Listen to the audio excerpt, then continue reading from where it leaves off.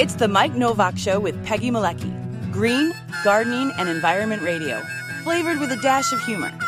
Welcome to intelligent, irreverent talk about plants and the planet they grow on. Your questions, comments, and participation are always welcome on Facebook and Instagram at The Mike Novak Show and at Mike Now on Twitter. Good planets are hard to find. Temperate zones and tropic climes.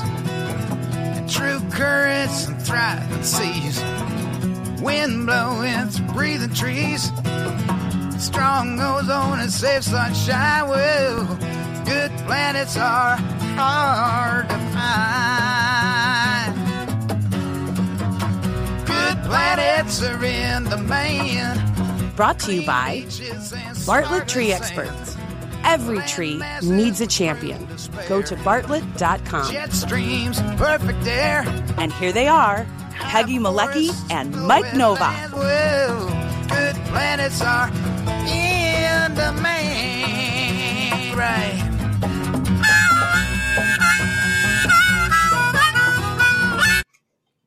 What? No, What? no. That just cut off. Hello, good morning. Way too soon. Hey. No, let's put that up there just like that. Okay. And we were having, and I'm not there. Now, what the And you're heck? not there either. What the heck you happened are. there? See, just when you think you've got everything set up, and it all comes to bite you in the butt at some point. And the heater just kicked on here. And of course, that's something else we need here. I got a feeling that I didn't reconfigure that opening. I'll have to go in there. In fact, I'm going to take a look at it right now. Yeah, there's that problem, and there's the. And here's the, and there's that problem as well. Okay, so, it's, Next week. Next week. I'll take a note. Someday we'll get this all done right, and I'm fixing it right now. I'm just looking at it right now, so it's all set. I could play the open again if you want, but we don't have I'll time. just sit here and drink my coffee and listen to Basil bark in the background, and Lagata has be very quiet.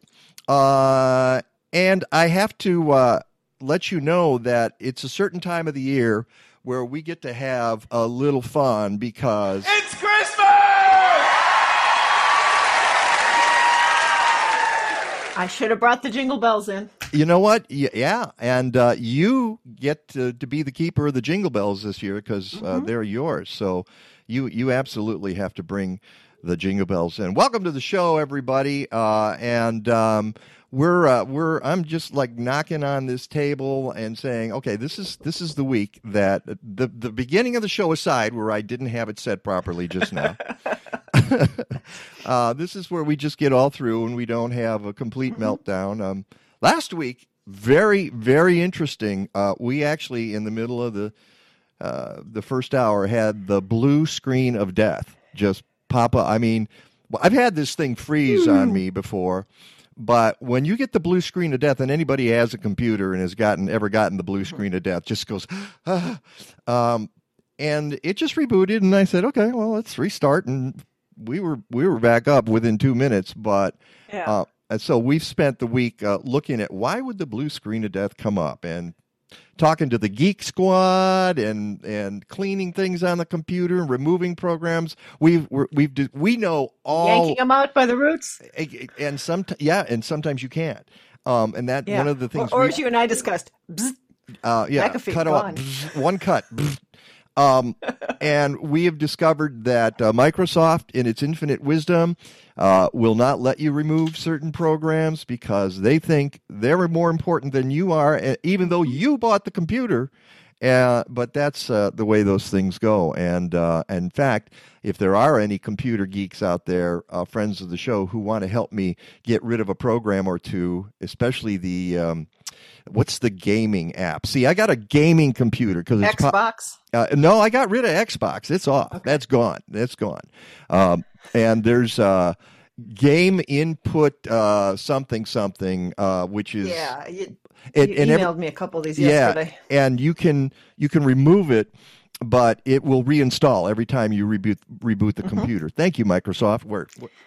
Kind of like an invasive weed. It kind of is. And that's our little segue to today's program. We're very, very excited to have somebody back on the show who hasn't been on. I'm not exactly sure how long it has been. I found October 12th, 2012. That's what I found too, and I can see her mouthing the words, "Oh my goodness, really?"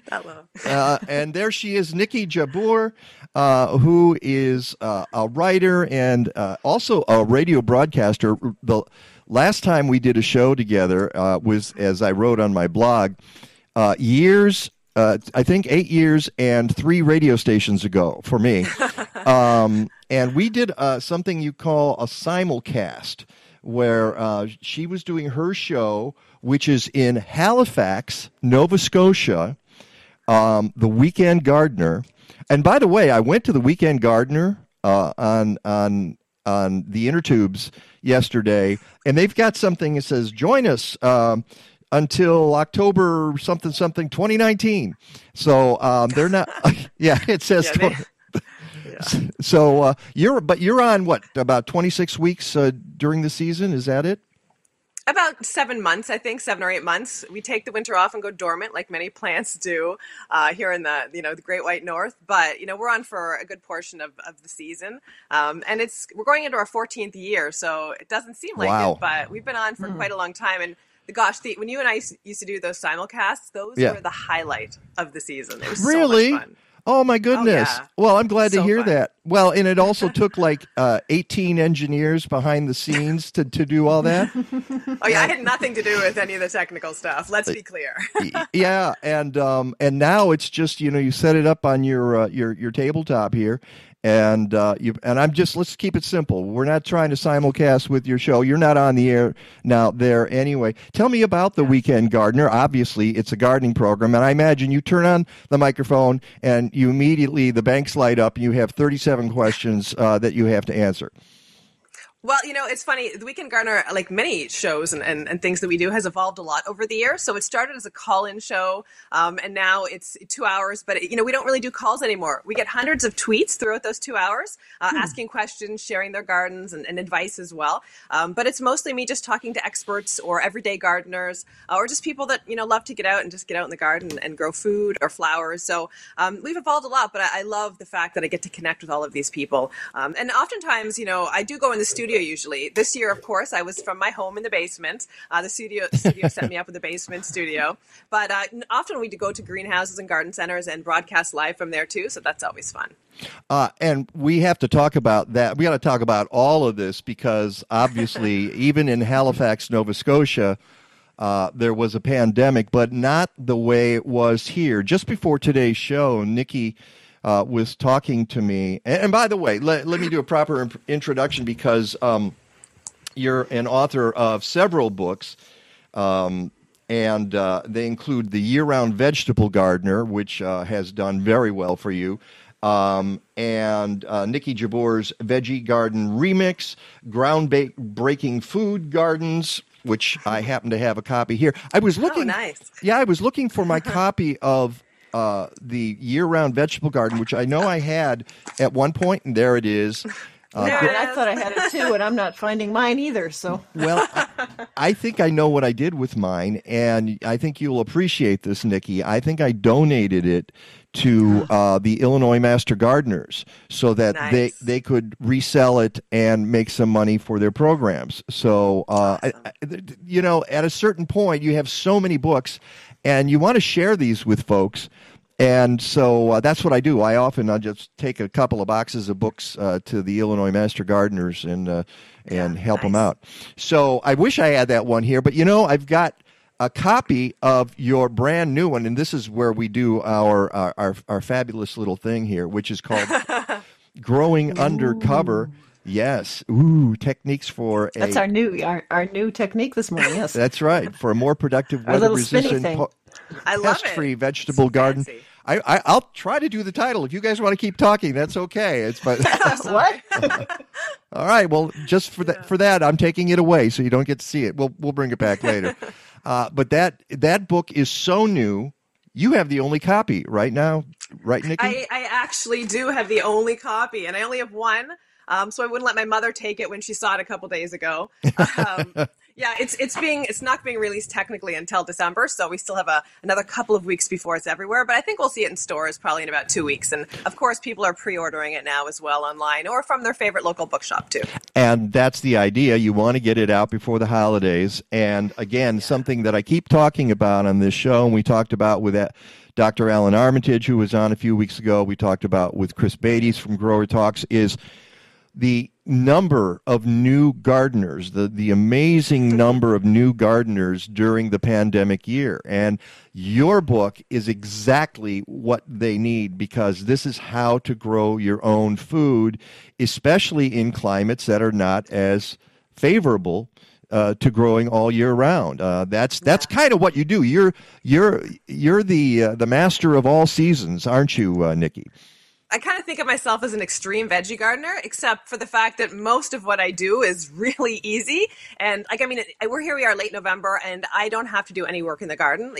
There's no weeding, there's no tending these crops. They're just covered, waiting to be harvested. So for me, it's a really lazy, easy way to garden and extend the season. And of course, reduce pests from cabbage worms to flea beetles, as well as deer, which are always in my garden, and rabbits and other pests like that too. Yeah, and it's something that I'm going to have to remind you of later in the show. I want to talk to you about my beets, which are still out in the yard. And nice. in the next couple of days, we're going to get some freezes here. It's been really late. I mean, we're going into the 1st of December, and I'm still harvesting baby chard and baby kale out there, and I don't have any protections for them. It's just been a really good in autumn. And you're doing the same thing, right, Peggy? My kale's doing wonderful right now. Even my kale in the garden's doing great, and we've had freezes for about 6 weeks on and off. It's just so ridiculously hardy. Chard is not as hardy, but you can harvest kale all winter long in zones really 4 and up with minimal protection. Love kale. Kale is like a superfood and a super veggie, and your friend in the garden. Kale is your friend. Although the thing I discovered this year, and I did not know, and actually I can't even take credit for it. It was Kathleen who planted baby kale and baby chard. I had no idea they even existed, and I'm supposed to, and I've been doing this for 23 years. But she planted them in the indoor garden, and I wish I could, just shoot the camera over that way. We've got our Happy Leaf grow lights there. Nice. And we've got kale and chard and parsley and pak choy and arugula. Beets, you said. Arugula. The beets are outside. Well, we got baby beets in here. Yeah, we're going to have the beet greens here. So it's like you've got microgreens growing indoors right basically, now. Basically, except they're not so micro. We can make a full salad. We're already at the point where we can do a full salad here, which is perfect. It's going to be the perfect timing to make the transition from outside to inside. But later on, I'm going to ask you about whether it's possible to keep the beets going a little longer, and we'll talk about that. But I wanted to get back to the thing we started to chat about right at the top of this, and that is what it's been like in Nova Scotia during the pandemic. And before the show, you were telling me it's been a little bit different from what it's been like in the rest of Canada and especially the United States. Yeah, it's everywhere, of course. It's spread globally to every country and every corner of the world. And we shut down early. We shut down our borders, and people stayed home for a good long time, really. It was probably close to 2 months that people just stuck to public health orders. And so we had the first wave, and then it passed, and we had a mask mandate. The 4 maritime provinces bubbled together, which means we could travel between the borders without, needing to self-isolate. But other than that, if you came from anywhere else, you had to isolate for 2 weeks. So that bubble has now popped because we had a normal summer pretty much and a normal fall. But we do have masks everywhere we go, which is, it looks a little dystopian. But it has certainly helped prevent the spread of the COVID-19. So now that our bubble is popped because we have a few dozen cases back again, people are being more mindful, staying home. And of course, again, the masks, hand sanitizing, all that. So we've had, pretty much a normal existence for months, which has been great. But people pay attention to what our public health tells us for the most part, which is great because it benefits all of us, right? I mean, it's in our own self-interest to help and pay attention to these things. A normal existence. Listen to that, folks. Why? Crazy, eh? Yeah, well, because you guys got smart at the top of the pandemic. Also, you're a little bit isolated. Let's do a little geography lesson for our American friends here. The 4 maritime provinces are... Yeah, Nova Scotia, where I am, which is about 1 million people. New Brunswick, which is also borders Quebec and Maine. Then you've got Newfoundland, which is an incredible province that's, Newfoundland and Labrador, beautiful provinces that are a little more northern than us, that border Quebec as well. And then Prince Edward Island, which is an island province off Nova Scotia that is just a heavenly place to visit. It's joined by a land bridge as well as ferries. So the 4 different provinces. Fantastic. And you guys were smart. I wish we could figure out how to be smart down here, but it's so interesting to hear the different stories. And so one of the things that happened, as I mentioned, is a bunch of people this year in America, in the United States, probably in Canada as well, probably elsewhere in the world, started thinking about growing food as not as a hobby, but as something serious, something that might someday be really important for them, which is where your brand new book comes in, Growing Undercover, Techniques for a More Productive, Weather-Resistant, Pest-Free Vegetable Garden.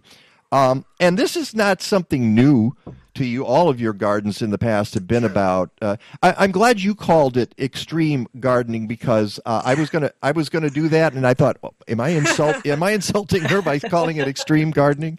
No, my gosh. Yeah. So tell us why you're doing this book. How is it different from the books you've done in the past since you've covered this territory before? Yeah, I mean, so the Year-Round Vegetable Garden came out, I can't believe it, 10 years ago. Although it's still, given the pandemic and people wanting to grow food, it's certainly been at the top of the book-selling charts, which I'm super grateful for.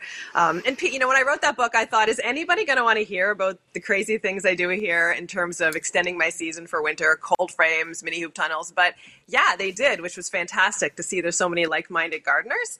And so Growing Undercover basically builds on that foundation. It's all the things I've been doing the past 10 years. I've added a polytunnel, which is a really comfortable walk-in growing space. And then I talked about, how do you grow food in a space like a tunnel or a greenhouse or a dome, as well as different types of cold frames and different types of tunnels I'm using as well, mini tunnels.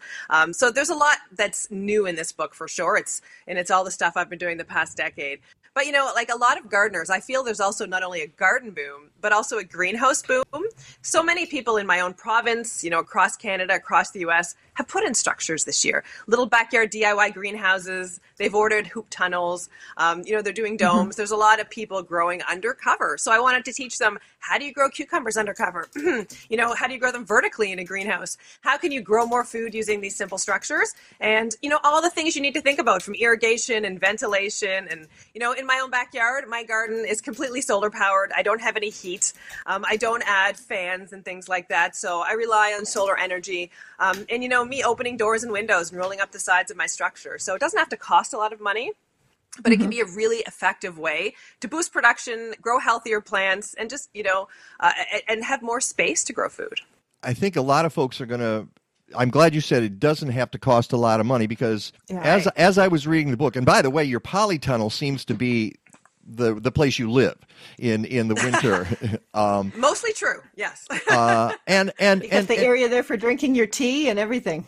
Why don't you? I do, and it's funny, during the pandemic when we were all locked down for that first section of the time, like my kids they took all my straw bales that I had in the shed and they built like beds up there and like couches out of the straw bales and covered them with blankets, and they would be up there, with their earphones in, texting their friends, because it might be freezing outside in March or April.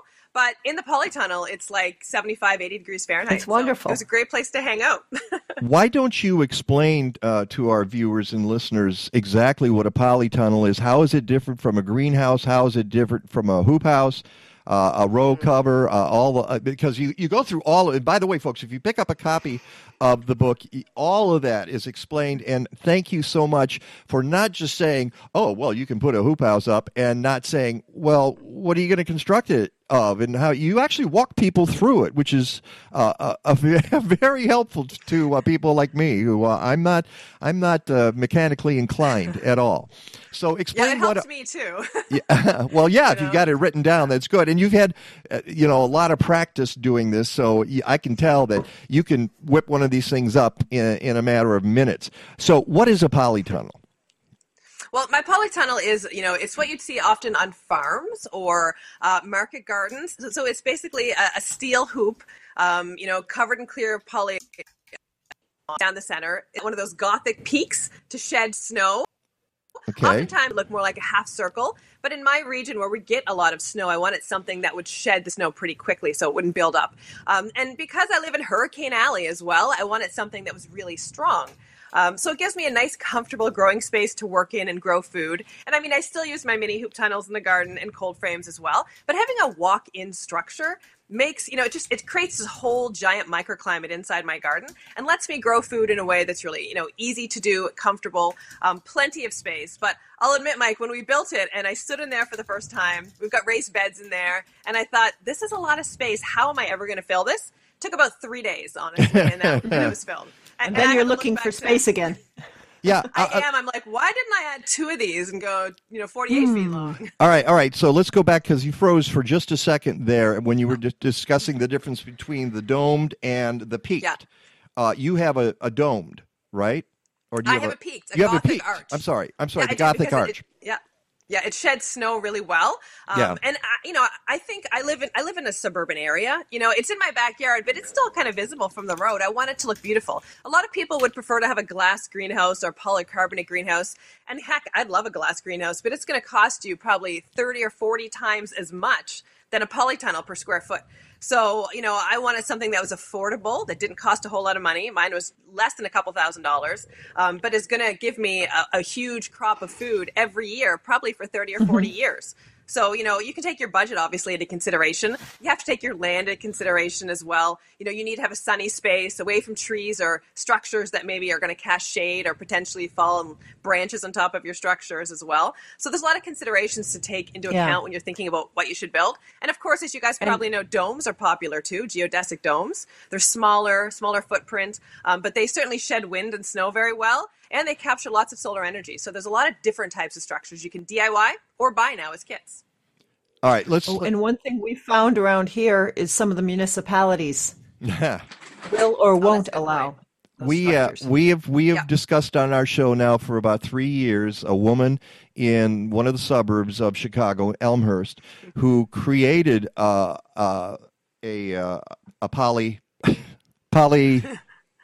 hoop house. Well, a hoop house. Or a polytunnel. Polytunnel. I was thinking, what's the second word? There's polytunnel. It's really a polytunnel in the way that Niki explains it.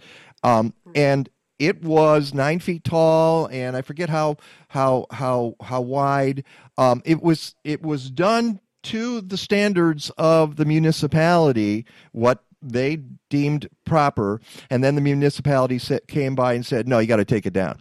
And they were growing food in it, of course, over the winter, like you do. And she's been fighting this battle against this municipality. City of Elmhurst, get your act together, please. Hashtag hoopla, as someone just posted. Hashtag hoopla. Oh, yeah, I forgot. I've got to get on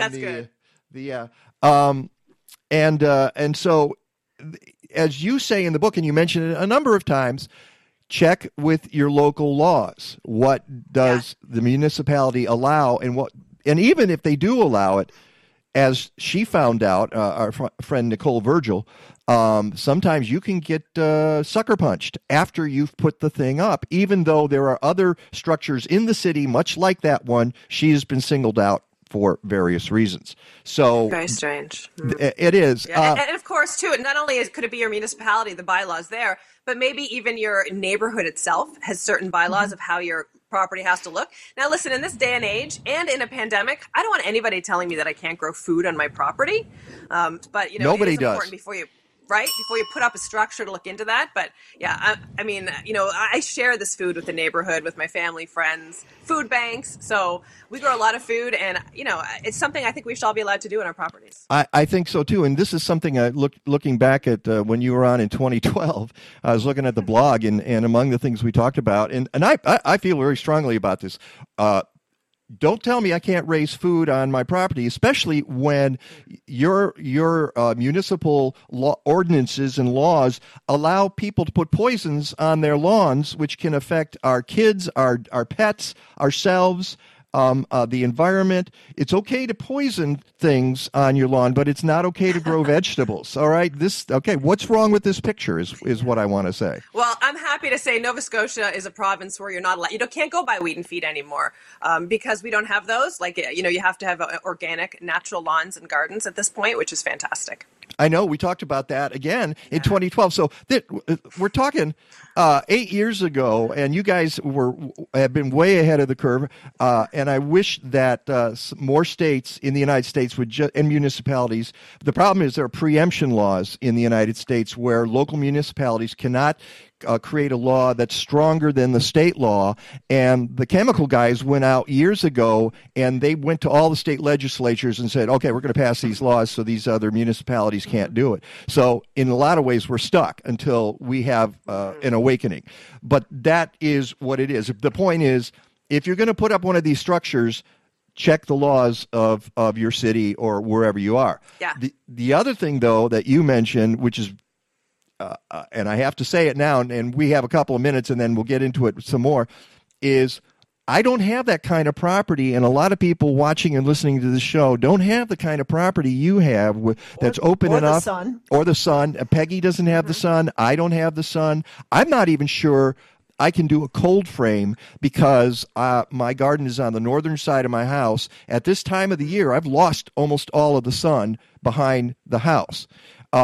And if I don't have any sun, what's the point of a cold frame or something like that? Well, if you don't have sun, I certainly wouldn't advise putting a food garden site anyway. There are certain vegetables and herbs that can grow in less light, mostly leafy greens, as well as certain crops like the beets you mentioned earlier. They do okay in partial shade. But, you know, that's where we then look to other parts of our property, front yards or even growing in containers. And you can use certain covers in containers as well to extend your season for sure.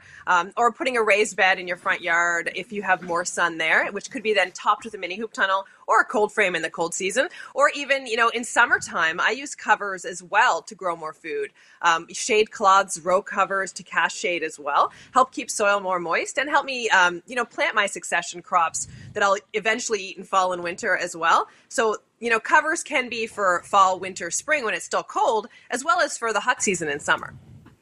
Okay. All right. Let's keep that in mind. I may get to specifics, but again, the point that Peggy and I want to make is not everybody has the perfect space to do this, and even in the winter, it can be a lot harder depending on the angle of the sun. In the summer, as you say, you can use some of this stuff to put together your garden and protect your plants. That is Niki Jabbour, as you can see on the screen, author of Growing Undercover. Your comments are welcome. I know Peggy's staffing the Restream chat, and anywhere on Facebook or Twitter or YouTube. Periscope. YouTube, yeah. You chat. It shows up on the one screen, and we'll try to answer a question. Get your questions in right now, and Niki will answer. We need to take a short break. And we do have a couple comments when we get back, too. When we get back. It's the Mike Novak Show with Peggy Malecki, and we shall return.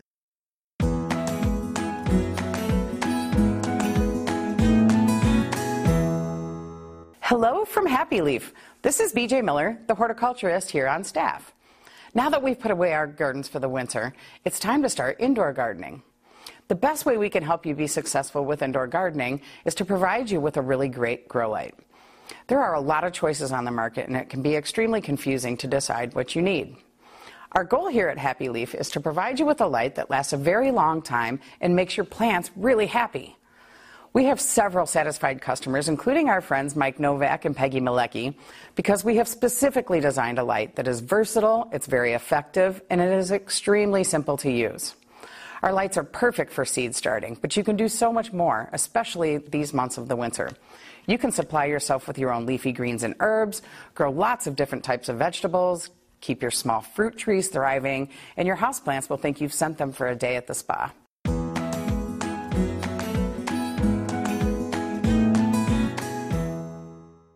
You can reduce your household garbage 30% by the simple act of composting. But I live in a condo or an apartment, you say. Well, if you're in the Chicago area, contact Collective Resource Compost. They give you a fresh 5-gallon bucket or a 32-gallon neighbor tote if you're working with your community. You fill it with food scraps, they swap it out on a regular schedule, and voila! You're returning organic matter back to the soil instead of creating harmful methane in a landfill. Go to collectiveresource.us. They make composting easy. At this time of year, we spend a lot of time indoors with our plants, so help them thrive. The plants you're viewing were treated with LeafZyme, a foliage spray designed to activate beneficial microbes already present on the leaves. A spritz every few weeks promotes growth-enhancing microorganisms that process dust and other particles into nutrition that indoor plants can absorb through their leaves for beautiful and vigorous growth. Go to blazing-star.com and check out their BioGarden line for home gardeners.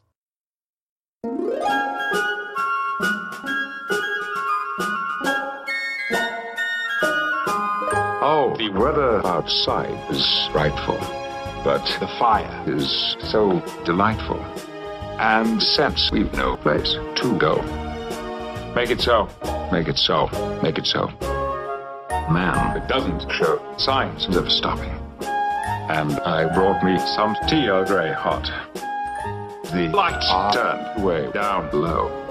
Make it so, make it so, make it so. When we finally kiss good night. How I hate going out in the storm. But if you... Really? Shut up, Wesley. All the way home, I'll be... warm. Oh, the fire is slowly dying. And my dear... We're still goodbye, then. But as long as you love me so, make it so. make it so. Make it so.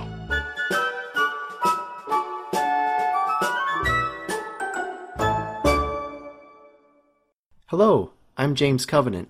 Thank you for watching my video. That's all for now. Have a Merry Christmas. I'll see you next year.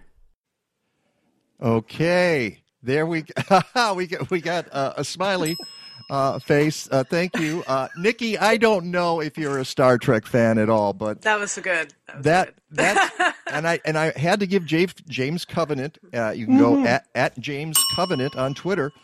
And give him his due because I realized I could download the video too, and we've been playing. It's not just the audio anymore. It's not Yay. just the audio anymore. Snappy J Dog is giving a lot of LOLs, and that was great. It's on Periscope here or YouTube. Oh, great! So I'm glad Snappy J Dog loved it. And it okay. Where's the and you're probably wondering how I could do that, and it's because I have an ultimate storage capacity of 800 quadrillion bits. My total linear computational speed has been rated at 60 trillion operations per second. And that's just for starters, okay. And one other thing, although we play, you see it in there, but not this version. We need to play this. Shut up, Wesley. We didn't have the smacks in there, so there you go. Welcome back to the Mike Novak. See, this is the problem with guests who get on the show during the holiday season, because we start doing this kind of nonsense. I'm glad. And we're talking to Niki Jabbour, author of Growing Undercover. Let's do our little Zoom cube. There you go. And we have a read. Oh, yes. I'll tell you what, let me do this, and then we'll get to some comments and questions that people are asking. about the final event in the Forefront Ideas in Food and Farming series is coming up on Sunday. See, I never remember we got the reads. That's why I've got Peggy there. Said, we got to do this read, okay? The Forefront Ideas in Food and Farming series is coming up on Sunday, December 13th at 1 p.m. Join McHenry County College's Center for Agrarian Learning for Regenerative Agriculture. I'm sure you appreciate this, Nikki. Details of a profitable journey. It explores the key principles of healthy ecosystems and defines ways these strategies can be applied to farms, ranches, and gardens of any size. If you've ever wondered what folks mean when they talk about regenerative agriculture, sign up for this season. Nationally recognized, and of course, just at that moment the screen goes out, nationally recognized North Dakota farmer and rancher Gabe Brown will discuss the 6 consistent principles of healthy ecosystems and describe how you can work with these concepts to cultivate healthy soil, plants, animals, people, and even profits. He'll also share the personal story of how he and his family took a broken and degraded farm and turned it into a land teeming with life. The Forefront sessions are free online via Zoom, but you need to sign up. Go to mchenry.edu/forefront to register and check out upcoming events in December and January and February of 2021. That's mchenry.edu/forefront. Welcome back to the Mike Novak Show with Peggy Malecki. As I said, we've got Niki Jabbour with us this morning, and we're talking about her new book. Peggy, do you want to get some comments or questions there? Sure. We have a couple. One was a comment that I have a small unheated greenhouse and I use it in the springtime for starting seedlings, but other than that, I don't really know what to do with it. So I presume this is probably, those small little ones. Sort of greenhouse. Yeah. I've had those in the past too. I had one of those. Here's the deal. I used to have a dead neighbor. And the house next door, yes, my neighbor died. Okay. And the house was kind of, sitting there. And so I had one of these greenhouses, unheated, that you put together and you put the plant, and it was really like 7 feet tall and like 6 feet wide. And a friend had given it to me, and we stuck it. She had a slab of concrete in the back where there either used to be a garage or there was going to be a garage, and it never happened. So there was all this wonderful sun, and we put that thing out, and man, you put your tomatoes in early, you put everything in there early. The problem is my yard, much more shade. I've got trees. Can't, if I put it in, it's just going to kill swaths of plant life in my yard. You have no room for that in your yard. I have no room for that anymore. And I got to tell you, I miss it terribly because those are very helpful, aren't they, Nikki? Yeah, I mean, greenhouse polytunnel, same principle. It's capturing solar energy and creating a microclimate around your plants. So yeah, I use mine in spring to start seedlings, as well as start things like spinach, arugula, lettuce, carrots, beets, all those cold hardy vegetables months earlier. I'm seeding usually in late February for new crops. But then, once the seedlings are out or the first crops are out, in go my tomatoes, cucumbers, peppers, melons. I grow artichokes year round here in Nova Scotia in my greenhouse. So it's a great place to grow these plants. And in the My Polytunnel, I have 2 raised beds, one on each side, and then down the middle it's empty. And I set up just like the fabric planters down there in the summer, and that's where I plant a lot of my tomatoes and climbing crops like cucumbers. And then, of course, in the polytunnel or greenhouse, we'll let you harvest later, into really probably 6 to 8 weeks after the end of our traditional outdoor growing season. You can still harvest in your greenhouse. And then you can use it to grow crops for winter harvesting, anything from different types of lettuce and the hardy greens, kale and such like that. Beets, carrots, just really depends. There's really over 30 types of crops you can cold season harvest. So I would think about how much space do you have? Do you have beds in there, or can you grow in containers? Because you can certainly grow tomatoes, peppers, eggplants, melons, all those in pots in summer as well in there. And then towards the end of the season, bring them out, put something else in there for winter harvesting. I think it's a good point. You mentioned that even in a polytunnel, you can put containers. You don't necessarily have to have it in ground. Did we answer the question at all, Peggy, in that? I guess where I would take that question would be Sorry, I'm getting texted at the same time. I guess the question I would have would be if it's not heated. Mine's not heated though. And it's small. What can we do to maybe get that a little bit warmer? You get into some ways to keep them warmer with lights. Yeah, and things. It depends what their goals are, I guess. You can use lights to add some heat. Some people would even put a barrel, depending on the size of the structure, a barrel or two of water in there in black plastic containers. And that's like a heat sink, and it's going to absorb some of that heat during the day and release it slowly at night, moderating the temperature a little bit and preventing the really big temperature spikes up and down. So you can do that as well. Some people in their polytunnels or greenhouses, depending again on the size and layout, they'll use gravel or stones like for pathway materials. And again, that will absorb heat during the day and release it slowly at night. So there's a lot of simple things you can do without having to, buy a heater. But it depends on the structure and what you want to grow and what your goals are. So there's a lot of factors to consider, which, I outline them in the book, of course, but there's lots of different ways you can certainly extend using a bit of heat from natural materials. That's, to me, what I would say is pick up the book. The person who wrote this, because you do outline, you go through, in fact, after having read the book, I'm a little overwhelmed by all the different things you can do and all the different materials you should be using. You've got tell us about some of the different materials you use for covers. Yeah, because you mentioned row covers earlier on. Also remake covers, or, people call them those as well. Just lightweight, almost fabric type covers. And they're very handy. You can use them to protect from frost. You can use them to prevent birds from eating your newly planted pea seeds, for example.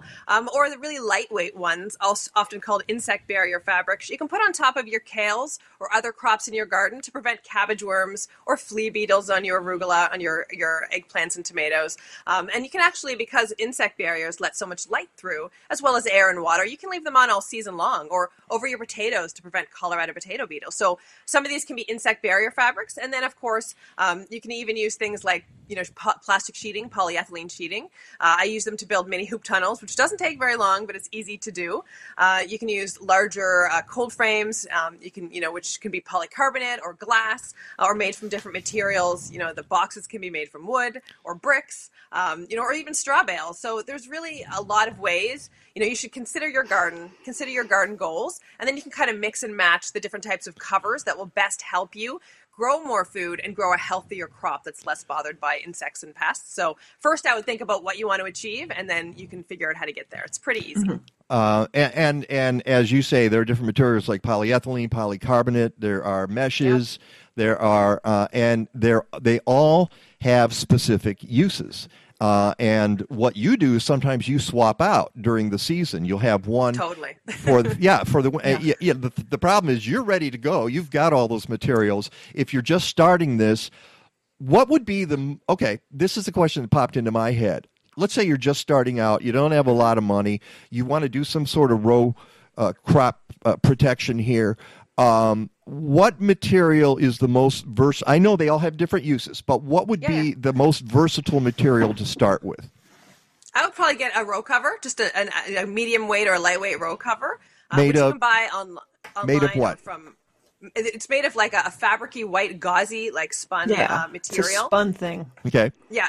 Polypropylene, and it's very. You can get them in different grades, but just an all-purpose, lightweight one. Allows about 85% of the light through, so it's not gonna. If you put them over your plants for a couple weeks, it's not really gonna delay growth, but it'll protect from frost and cold weather. Or you can use it in the summertime, floated on wire hoops as well, to cast some shade as you're planting carrots for fall, or trying to establish a summer planting of lettuce, for example, or delay bolting of your lettuce or your spinach or your arugula in late spring when the temperature starts to heat up. A little bit of shade will help extend the season in summer too. So I would start with a row cover, and then you can start with 9-gauge wire hoops, or you could get PVC piping and bend it over top of your beds, or you can even just lay, row cover directly on top of your plants as well. But it looks more tidy, I think, if you float them on some type of hoop, but it's just going to depend on your goals again. Yeah, and you can buy it in a kit, or you can, if you just want something simple, as you said, if I can name the company, Gardener Supply has a ton of options. But if you go to a greenhouse megastore or something, you can get everything separately, or even at your local hardware store. Yeah, and that's a great point, because often I just buy them separately, and that way I can kind of mix and match and move them around. But you can buy pre-made mini hoop tunnels as well with the hoops already in there and just stretch them like an accordion over your beds, plop them down. It's very easy to do. So it just depends. If you don't have a lot of time, I mean, it takes me just minutes to make a mini hoop tunnel, but some people appreciate the convenience of one that's already created. Whereas I like to, from Gardener Supply, as you mentioned, I bought their wire hoops, which you bend to the size that you want to fit your bed space, and then cover it with a simple mini hoop or a simple piece of row cover that they have, and you've got an instant mini hoop tunnel. I still have those in the garden right now, covering baby kale crops that I'm harvesting all winter long. Wow, I wish I could harvest baby kale crops all winter long for my outdoor, but that's okay. I got some inside. I have. Now, there you go. That's good. I liked one comment you made in there about the hoops. I think you were saying take rebar, or PVC maybe. Or 9-gauge wire. But, it was the PVC, but to attach it in the ground, that you weren't actually driving the PVC in the ground, that you had a stake and then you put it over. You put it over the rebar, right? A 1 foot tall rebar stake. Yeah. Yeah, which there are various ways that you secure things, and it depends again what kind of weather conditions you expect and what kind of setup you have. Can you and you talk about PVC, you talk about conduit. And you keep using the word simple. Conduit and a bender, simple. A conduit and a bender. Yeah, but you might have done that, Peggy. I've never done conduit and a bender. I've gone on you can use PVC a bender. Conduit and not use a bender. How do you bend? Types. But PVC you can bend kind of yourself, right? Whereas there's different types of conduit. So PVC conduit, it's about $4 from your 1/2-inch PVC conduit from your local, hardware store or home improvement center, and I just bend those over top the beds. It's a really quick, easy way. If you have like an in-ground garden where you don't have raised beds, you can use the 1 foot long rebar stakes, pound them in the ground, and then slip the end of the PVC on top of that to anchor it really well into your garden. If you have raised beds, which is basically what I'm using now, you don't really need the stakes so much because just, the beds themselves will hold that in place and prevent them from popping up. But, if you want to up your garden game and you live in a cold climate like me where you get a lot of snow, you can get metal hoops. And so I'll buy the 1/2-inch diameter metal conduit, which is about $8 a piece. And then I have a metal bender, which costs about, I think, around $69. But if you have a garden club, or part of a garden club or an urban farm or an urban garden, often, here in Nova Scotia anyway, they'll buy one. And then everybody can use them to make their own hoops. It takes about a minute to bend a piece of metal conduit into a hoop, and it is such a strong hoop. It's been a game changer for me in terms of winter and snow load over my garden bed. So, it's far cheaper than building a large greenhouse, for example. I mean, it only costs, maybe $30 to build a mini hoop tunnel once you have the bender. And those metal hoops are going to do you for the next, 500 years. So you don't have to worry about spending that money every single year, too. It sounds to me, from what you're saying, that it's even possible to do an ad hoc hoop structure pretty quickly if you have the right kind of wire and you bend it over your bed, and then you can even just clip as you talk about tips for clipping on fabric so that it doesn't get damaged, because that's the main problem you're worrying about is dirt on and blocking the sunlight, but also damage to the fabric so that you can continue to use it for several years. Yeah, and fabric usually, depending how you decide to clip. Some people use garden stakes, like the little U metal type stakes, and slip them through their fabric, and that pokes a hole in it. So you're reducing the life of your fabric. I usually get around anywhere from 4 to 6 years from my fabric, and I try to be careful with it. And same with polyethylene sheeting. Like I use greenhouse polyethylene, and that lasts about 6 years or so. But if you're going to use something really inexpensive, like some people will just use, when you're painting your home or inside your home, and you can buy just a plastic sheeting. It's very thin, but, it doesn't really last that long. It tears very easily, and it breaks down with UV rays from the sun really quickly. So that's just a one-season type of material. So if I'm going to invest in a plastic for my garden, because I don't want to use plastic, if I can help it. I don't use a lot of plastic. Right? So I'm going to buy something that's going to last 4 years, that I can use in many different ways, and that's not going to break down really quickly. That way it's not disposable plastic. But you can also use the row covers as well, and most of those will last several years easily. With you mentioned you can wash. Care. Yeah, you can wash them. I didn't realize you could wash them. Hang them over a fence and hose them off. And you mentioned something really important, because this is something we talk about on the show all the time, which is yeah, we don't want a lot of extra plastic in our lives. The idea is to use this as much as you can, because when its useful life is over, you really can't recycle it, can you? Well, we can here. We recycle the clear plastic, so I do. But I try to get as much use out of them as I possibly can. And I avoid buying plastics that aren't recyclable, or that I can't then recycle. So when you're buying items, you can ask those questions as well to see if they are recyclable. Doesn't PVC belong to that category? We recycle clear plastic here in clear plastic, but not the PVC. Oh, the PVC. Well, the PVC, I'm still using the original ones I bought 20 years ago. Okay. So, PVC. So at this point, I haven't had to try to recycle those yet.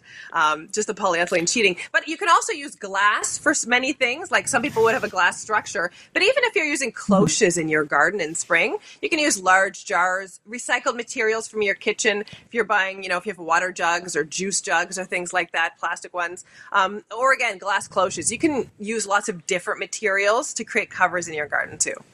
So for a listener who's not familiar with a cloche, what is that? So cloche is French for bell, and it's used basically as like a jar to put on top of your plants to protect them from cold weather. They use them a lot, especially around the turn of the century in spring, as well as in autumn, to grow out of season.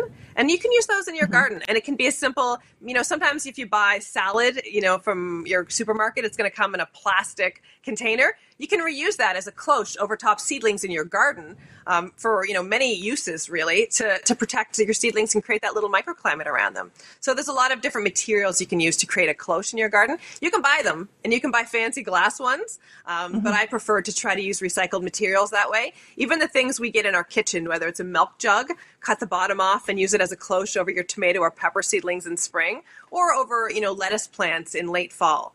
So there's lots of ways cloches can be used too in the garden, especially a small garden or even in containers. It sounds like a solution for many small gardens, city gardens, small suburban gardens, where you take individual plants and protect them with a cloche. So keep the chipmunks away too. Very true. Yeah, that's true. I have a chipmunk problem. She has a chipmunk problem. Terrible chipmunk problem. Have you got any solutions for that? I know you were talking about burrowing rodents. You have to be careful about that. Deer is one thing, but the small guys is quite another, isn't it? Yeah, I mean, chipmunks and squirrels can definitely be a problem in a garden. And so for that sort of solution, if you have a raised bed, for example, I would use the PVC or the metal hoops or even wire hoops over top. And you can cover those with chicken wire or bird netting or different materials like that, like hardware cloth, that will then prevent the squirrels and chipmunks from getting in the bed, but still let, of course, all the light, the water, and the air through. And then, depending what material you use, you can have it so that it just clips down and you can lift up the side to plant or harvest throughout the growing season. And regulate temperature as well. Yeah.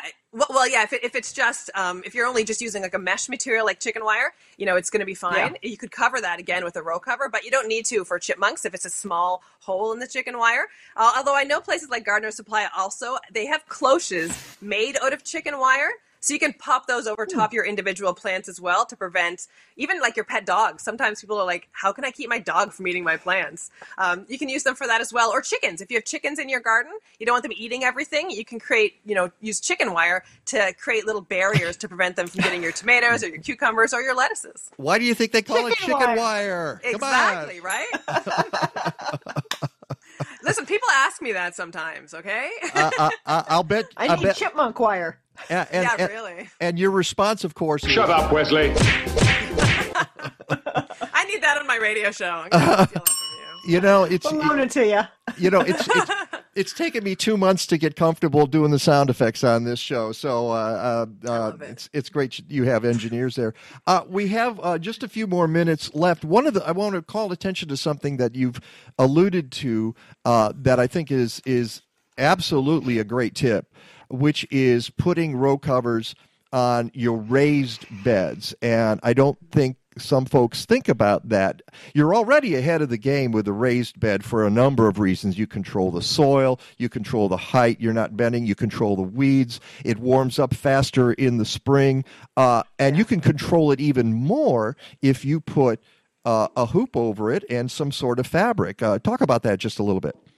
Yeah, I mean, raised beds, like everybody, my garden has undergone many evolutions over the decades. And I currently have a raised bed vegetable garden with 20 raised beds made of local untreated hemlock. They're 16 inches tall. Most are 4x8 or some are 4x10, depending on the design and where you are in the garden. But then I make lots of free-formed raised beds, too, from straw bales and just mixtures of straw and manure. I plant things like cucumbers and squash and gourds in.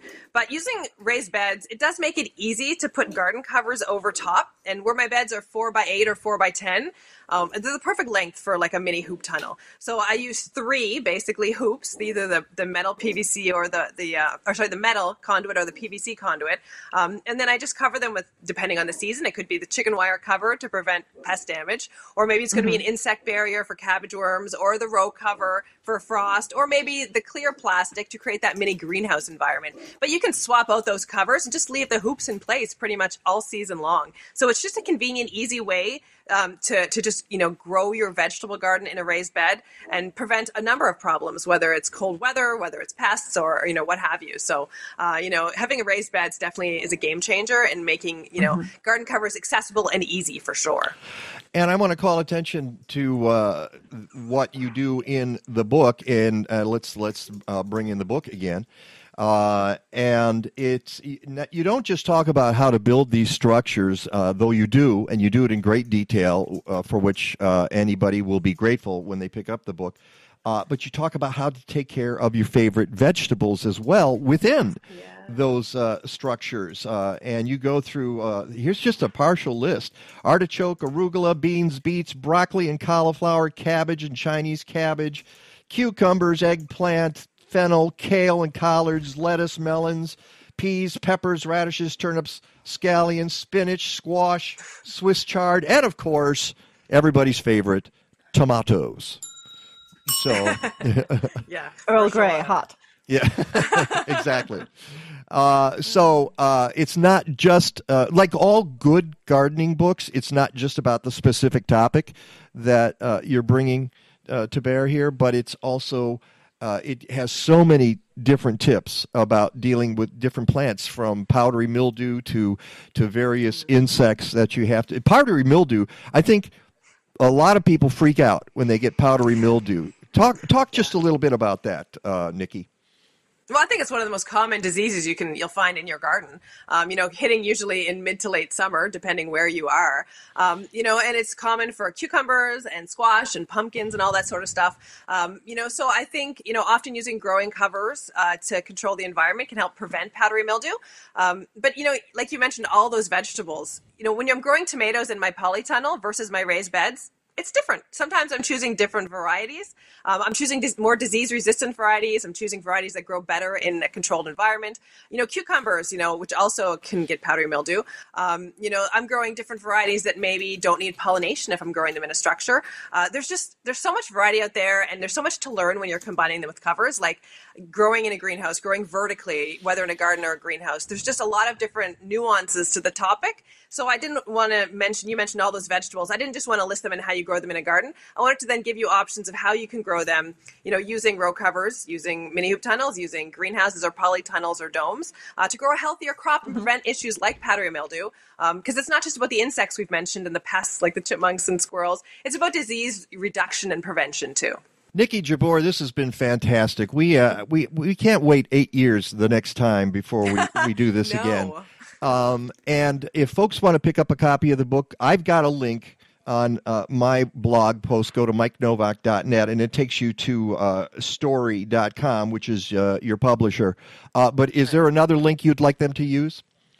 I mean, that's great. Story.com will send you to all the different links you want. Also on my website, savvygardening.com, there's a link about books there as well, the books that I've written, as well as my partners at Savvy Gardening have written too. And that's a blog that you do with a couple of colleagues, and so you're out there all over the place. Thank you so much for dropping in from Nova Scotia.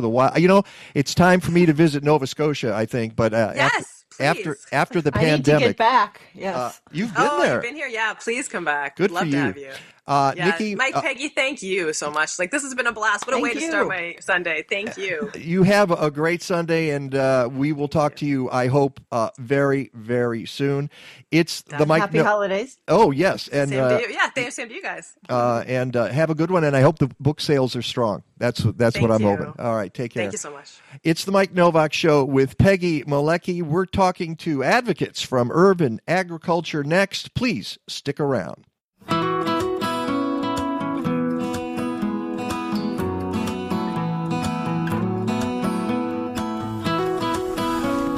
Hi, I'm Vic Nakashima with Bartlett Tree Experts.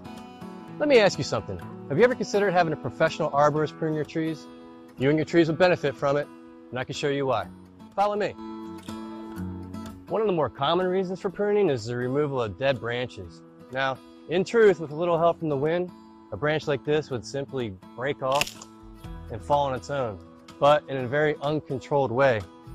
And a branch this size falling from this height could be a very serious hazard. Our team of arborists, through pruning, will ensure that these branches make it to the ground in a safe way. Stand clear. All clear. When necessary, we can use ropes and rigging gear to control branches once they're cut, protecting anything of value that might lie below. You'll notice that when a branch simply breaks off on its own, it usually leaves behind a stub. And it seems harmless enough, but this is actually now an impediment to the tree's natural process to close over that wound. By making a precision cut, an experienced arborist can expedite that process, shielding this site from pests and decay.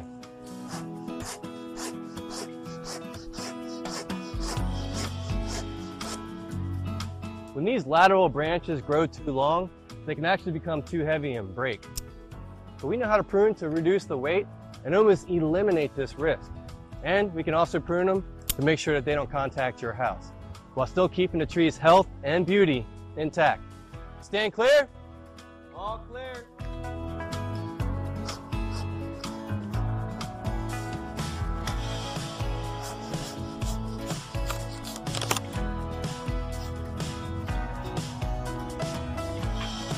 Worried about your tree blowing over in the wind? We can selectively remove live branches so that strong winds will pass through your tree's canopy more easily. You know, hazard reduction is important, but pruning can also provide harmony to your landscape. These lower branches are blocking the sun and shading out this garden, and the lawn is suffering as well. By pruning these branches, we can raise the crown and achieve the goal of sunlight. It may surprise you to know that Bartlett Tree Experts also specializes in the pruning of ornamentals. There's a lot to consider when you're pruning a tree like this, and we do it every day. So, whether it's fruit trees, shrubs, young trees, or mature, Bartlett Tree Experts can provide all your pruning needs. Welcome to the Mike Novak Show with Peggy Malecki. Green, gardening, and environment radio with just a soupçon of humor. Or is that a dash?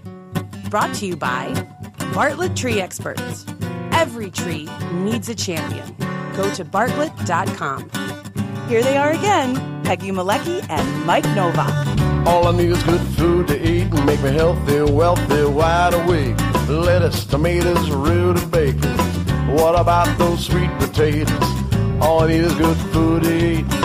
All I need is good food to eat. All I need is good tools to make me music, porches, lawn serene. Give me all that I can take. Give me stuff that I can. And welcome back to the show. The second portion of our program. And look who is with us again. This bright, and it is bright. It's a bright November morning for a change. It almost looks like the sun's peeking out. It is. I'm getting sun down here. I don't know if you have sun. Sean Not Ruane yet, but it's getting bright. Is with us from Advocates for Urban Agriculture. I think you're getting a little sun wherever you are there too, Sean, because we had to have you close your blinds before you came on the air. Welcome back to the show. Hey, thank you. Yeah, good morning to both of you, and it's great to be back on the show. Fantastic. And Sean is the executive director of Advocates for Urban Agriculture. We talk about them a lot on the show, but why don't you explain in your own words what AUA does? Yeah, so basically Advocates for Urban Agriculture, or AUA, we're a coalition of urban farms, community and school gardens, individuals and businesses who are all working collectively together to support and expand sustainable urban agriculture in the Chicagoland region. So for us as an organization, we really pride ourselves on serving as a network for folks who are really interested in growing in Chicago. So whether you're the home gardener, the community gardener, or the commercial urban farmer, we want to be a resource for you. And we do that in a variety of ways. We provide educational programming and training. We provide funding opportunities. And we also do a lot of policy-related work, advocacy, to try to ensure that policies are in place at the city and at the county, and even a little bit at the state level, to make sure that urban ag can really thrive. Hence the name, Advocates for Urban Agriculture. And folks can get involved by going to auachicago.org. Of course, you have a Twitter account, you have Facebook, you are on Instagram. Anything I'm missing there, Sean? I don't think so. YouTube. We've got a YouTube channel. And we actually came out with a really great new video on our YouTube channel that highlights a lot of the sites throughout Chicago and some of the growers. So I would encourage you to look at that. We're on all the social media. I might have to play that one of these times because as you can see, we get to play a little video now on the program as well. So I'll take a look at that, and maybe I can. How long is that video? It's about 5.5, 6 minutes. Yeah. But what was interesting was we've had several of those gardeners on the show. Several have entered Chicago Excellence in Gardening Awards. Yeah. Yeah, we tried to, in that video, we tried to, highlight folks who represented a wide range of growing in the city. So every major region in Chicago is represented in terms of Southwest, North, Southwest, East Side, and then also just different types of growers, from the community gardener to the commercial farmer. Right. So that's what I like. It's a big umbrella for you guys. And as Peggy alluded to, you are a partner with the Mike Novak Show, with Peggy Malecki, with Natural Awakening Chicago, with Illinois Extension, with Shed Aquarium in the Chicago Excellence in Gardening Awards. And by the way, any of you people who happen to pick up an award this year, they're going out this week, right, Peggy? Right. We're sending out the certificates and checks to folks who won cash prizes. We managed to do we couldn't go out judge gardens in person this year because of the pandemic, so we had people send in 1-minute videos, and we had. I haven't looked at the numbers now, but at the time we finished the contest, more than 13,000 views of the videos that folks had sent in. Yeah, it was kind of ad hoc, but in the end, really fun, and a lot of people participated. City Grange is sending out certificates to our participants as well. And MWRD is sending out rain barrels to a few. Right, MWRD donated some rain barrels, and so you guys stand by. You're going to get your award soon, and we're so pleased that AUA has been a partner in that. And next year, Sean, I'm counting on us being able to go back out. I hope so. I hope by summer. Yeah. Everybody, fingers crossed.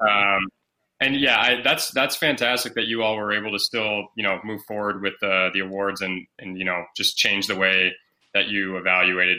You were saying that it was kind of ad hoc. I was just kind of thinking to myself, hasn't everything been ad hoc in 2020? I mean, every bit of work we've done this year, we had plans in January and February, and they all went out the window. But we're all here and still standing. Yeah, well, and what we should mention is that this is your first year as executive director. This has really been a baptism of fire for you, hasn't it? That's a good way of putting it. It's been The positive spin I like to throw on it is that I've probably learned more in the last 9 months than I would have learned, in the position in 3 or 4 years if it were under normal circumstances. I think it's really accelerated the rate of learning for me, which has been, stressful at times, but we've had a really positive and strong year. We've done a lot of great work, and I'm looking forward to 2021 and hopefully being able to get out to more farms and gardens and not being so restricted by the pandemic. Well, you can prepare now. We're going to get off to a slow start, and I can predict that people are going to be itching to get out. So I'm hoping that by the time we hit April, which is really the start of the growing season, we have some protection, some kind of vaccine, and some way for people to do that. That's probably pushing it. But certainly I hope by the end of the year, for instance, we can actually celebrate Thanksgiving and Christmas more or less normally. There's no way to tell. But at least now you have an inkling of what might be happening next year. Yeah. Right. Yeah. Let's talk about why you're here today, because you've been running a campaign in November called Grown in Chicago. Tell us a little bit about that. Yeah, so the Grown in Chicago campaign is the campaign that we've been running for the last month now. And really the goal is just to highlight a number of different growers throughout the city and just highlight their amazing work. We've been doing a lot of that on our social media pages, just trying to get people more familiar with, I think people don't realize how many active growers there are in the Chicagoland region, urban farmers, community gardeners, and then maybe, your home and residential growers as well. So part of the campaign has really been just highlighting that amazing work that's being done around the city. And then in terms of the AUA side of things, we've launched a number of new programs this year, whether it's our Farmer to Farmer mentorship program, the Good Practices for Growing in Chicago assessment tool, which is a tool designed to help urban farms and community gardens look at kind of how they're doing in terms of executing best practices, both for their business and agriculturally. And then, if they need some kind of support in terms of improving their marketing or improving their crop rotation or whatever it might be, there's a series of resources that can connect them to that support. So that's another program that we launched this year. And then our granting programs was a big part of our work in 2020. Yeah. We granted out over $200,000 to urban farms and community gardens in the Chicagoland region. That's more than I see. Excuse me. That's more than I saw when I went online. It said $120,000, but you're over $200,000. Yeah. So just this past week, we as part of our capacity building grant, we granted out $85,000 to help urban businesses build their capacity, for those businesses who are really ready to take that next step and grow either their programming or scale up. So we just announced those this past week, and we'll be coming out with more information in the coming weeks. But yeah, that puts us just a little bit over $200,000, which we're really excited about, and just grateful. Yeah, grateful to all the people who made that possible for us. Our donors and our team at AUA, our board, just a lot of people that did a heck of a lot of work. That's fantastic. And you talk about being ad hoc. This is not something that you guys thought you were going to be doing at the beginning of the year, and yet it turned out to be really crucial, and you stepped up, and your supporters stepped up, and you were able to dole out $200,000 to keep these operations going. And Peggy and I in a few minutes are going to be talking about what we're seeing around the country, which is people out of work, people hungry. We have more hungry people in America than we have in way too long. And this is how they keep going. This is partly how they keep going. So you've done all that stuff this week. And so for the month of November, you've been trying to get people to chip in a little more and perhaps win some valuable raffle items. Tell us about that. Yeah. So, basically, if you are somebody that, like I said at the beginning, we're really an organization that is working hard to support and to expand sustainable urban agriculture in the Chicagoland region. And a lot of these new programs and initiatives that I just mentioned are really helping to do that. We're getting a lot of positive feedback from our community saying, this has helped us tremendously. We're so grateful for these programs. So part of this campaign is to raise support for those programs, financial support, right? So we would invite, if you're listening today, to consider it. And all of the money raised during this campaign will go directly to support those programs, farmer-to-farmer mentorship, good practices for growing in Chicago, or our granting programs. And I think the other part of the campaign is just spreading that awareness and helping people to understand that there are so many amazing growers, there are so many amazing initiatives happening in our city, that, if you want to get plugged in, if you want to get involved, one of the things that we've seen is this year with the pandemic and people having to stay inside more, that there's a renewed hunger and a renewed interest in getting outside, getting involved in these types of projects, learning how to grow your own food, right? There's a huge amount of power in knowing how to grow your own food. So we want people to know about this work that's being done. The raffle items, that's the last thing I'll mention. For every $25 that's donated, you enter yourself into a raffle to win a variety of different items that are all from local farm and food businesses. So you mentioned City Grange. We have a gift card from City Grange. You mentioned MWRD.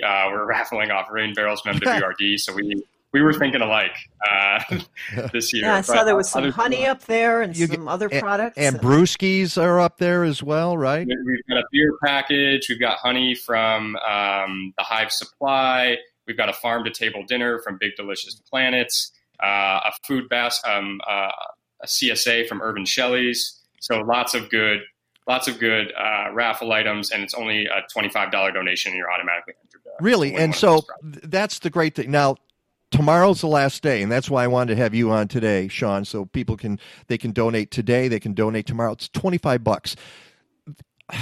This has been such a hard year for people. Find $25 to donate to local growers, local farmers. And as Sean said, that money is going to be well spent. And in addition, you might get some wonderful raffle prize. It might be well worth your while to do it. But even if you can't, or even if you don't win, the idea that you could donate $25 and it goes to such a good cause, I think is a great jumpstart to your holiday. And that's what Peggy and I are going to be encouraging people to do, is think differently. Think differently for the holidays. How can you help others if you're doing okay? Now, again, there are a lot of people who are not doing okay, and my heart goes out to them. But if you're doing relatively okay, let's help some people who need the help. And so this ends tomorrow. Till midnight tomorrow? Is that it, Sean? It actually runs through Tuesday. So okay. I think we need to update maybe the site, because I was looking at it today and saw it says 1 day left. But it runs. So Tuesday is Giving Tuesday. Yeah. Which, for those who aren't familiar with Giving Tuesday, it's basically we've got Black Friday and all these other days, and so Giving Tuesday is a way for you to support nonprofit organizations and community-driven organizations that are great work. So it's it runs through midnight on Giving Tuesday. Great. Please check out, if you go to auachicago.org, it's the first thing that pops up on our website. You can't miss it. And like Mike said, it's a great way to support your local farmers and community gardeners. I thought it was a little... Oh, go ahead, Peggy. I was going to say, we've put that link up in Restream, so it's hitting all the channels. Great. And do it today. Just get it done. Just send them $25 right now. Right. No. Finish the show, or if you can multitask, do that. But I have to say, I thought it was a little odd, Sean, because I should have called you. I should have just picked up the phone and said, "Could you explain this to me?" Because I thought, okay, Giving Tuesday is Tuesday. But you're stopping this program the day before Giving Tuesday. That doesn't make any sense. But I'm glad to hear that people can still donate through Giving Tuesday. Yeah, we'll get that fixed on our end. We'll get it fixed on our end as well. And because I got to change it now on my website because I typed it up the other way. So folks know about that. They know the money's going to go to some of these great programs you've been doing. Before we let you go, one thing, because I saw it up on your Facebook page. What's the story with the water situation? You guys have been working to get. He's going to sigh on us. That's never a good thing. The city of Chicago instituted new water restrictions and fees at the beginning of the year. Hey, thanks. Right on time for the pandemic. And you guys have been dealing with that all year. What's the latest on that? Yeah, what I'll share is we right now are making some good progress. So we've been working in coalition with a number of other organizations who I'm sure you've probably had on this show before, NeighborSpace, Chicago Food Policy Action Council, Grow Greater Inglewood, to try to really work together on a solution that's going to work for everybody. And we're also, it's not just us. We're talking regularly with folks from the city and, trying to really hammer this out so that we have a really solid program in place for the start of the 2021 growing season so that growers don't have to go through this again for another year. That's our goal.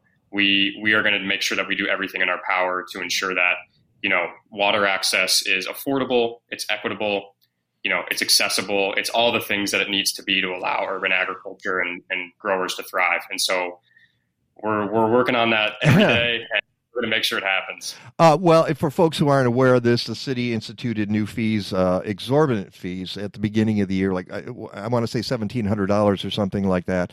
And it sort of caught people flat-footed. A lot of community gardens said, we can't afford that. And this was to tap into a hydrant, what they used to tap into for $50 or something like that in the past, or whatever it was. I mean, it just went from A to Q, and instead of A to B in terms of ramping up. Is that more or less accurate, Sean?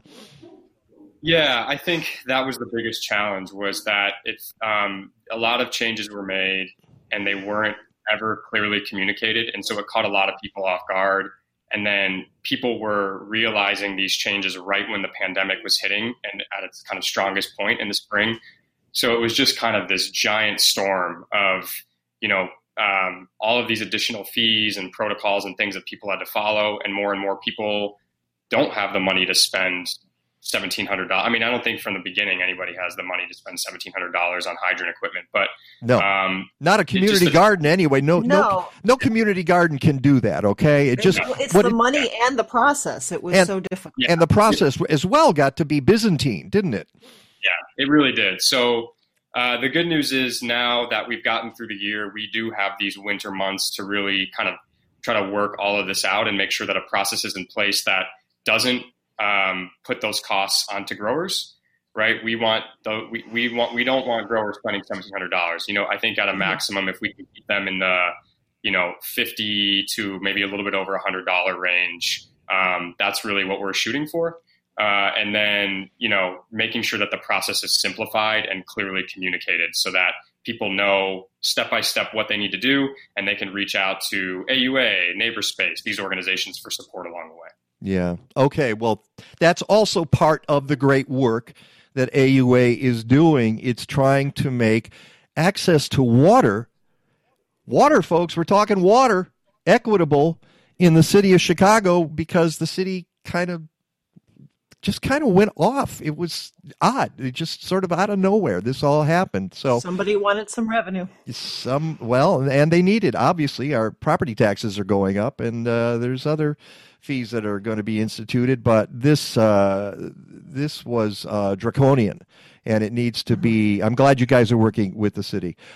So go to auachicago.org, or you can go to my website, mikenovak.net. I've got all the links there.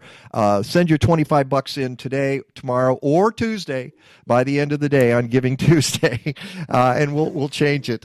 Sean, always a pleasure having you on the show. Thank you so much for dropping by. Yeah, thanks, Mike. Thanks, Peggy. Appreciate it. Okay, we'll talk to you soon. Have a great morning. You too.